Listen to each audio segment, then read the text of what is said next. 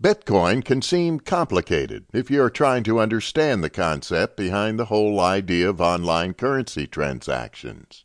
However, things may appear difficult only if you do not know what to look for and what it takes for Bitcoin transactions that may not feature in most other conventional ones.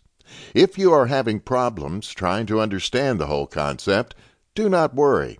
Here are some of the basics. As much as the whole idea of Bitcoin is based on online transactions, it can be viewed from a physical transaction perspective for a better understanding. Look at it this way. You are sharing something with someone. This could be money, fruit, books, you name them. Then it is only the two of you. You do not need to involve another person to witness it, nor do you have any concerns over the authentication of the transfer of ownership. The state of property shifts permanently from one person to the other, and the second owner can further transfer the ownership to yet a third owner. Well, Bitcoin operates similarly. The only difference is that in most cases, Bitcoin operates on digital money.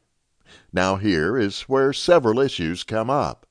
Unlike exchange in real life, the digital one can come with its fair share of challenges.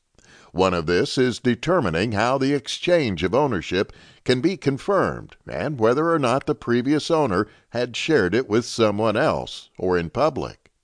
This raises the concern of double spending, which has been a challenge yet to be solved.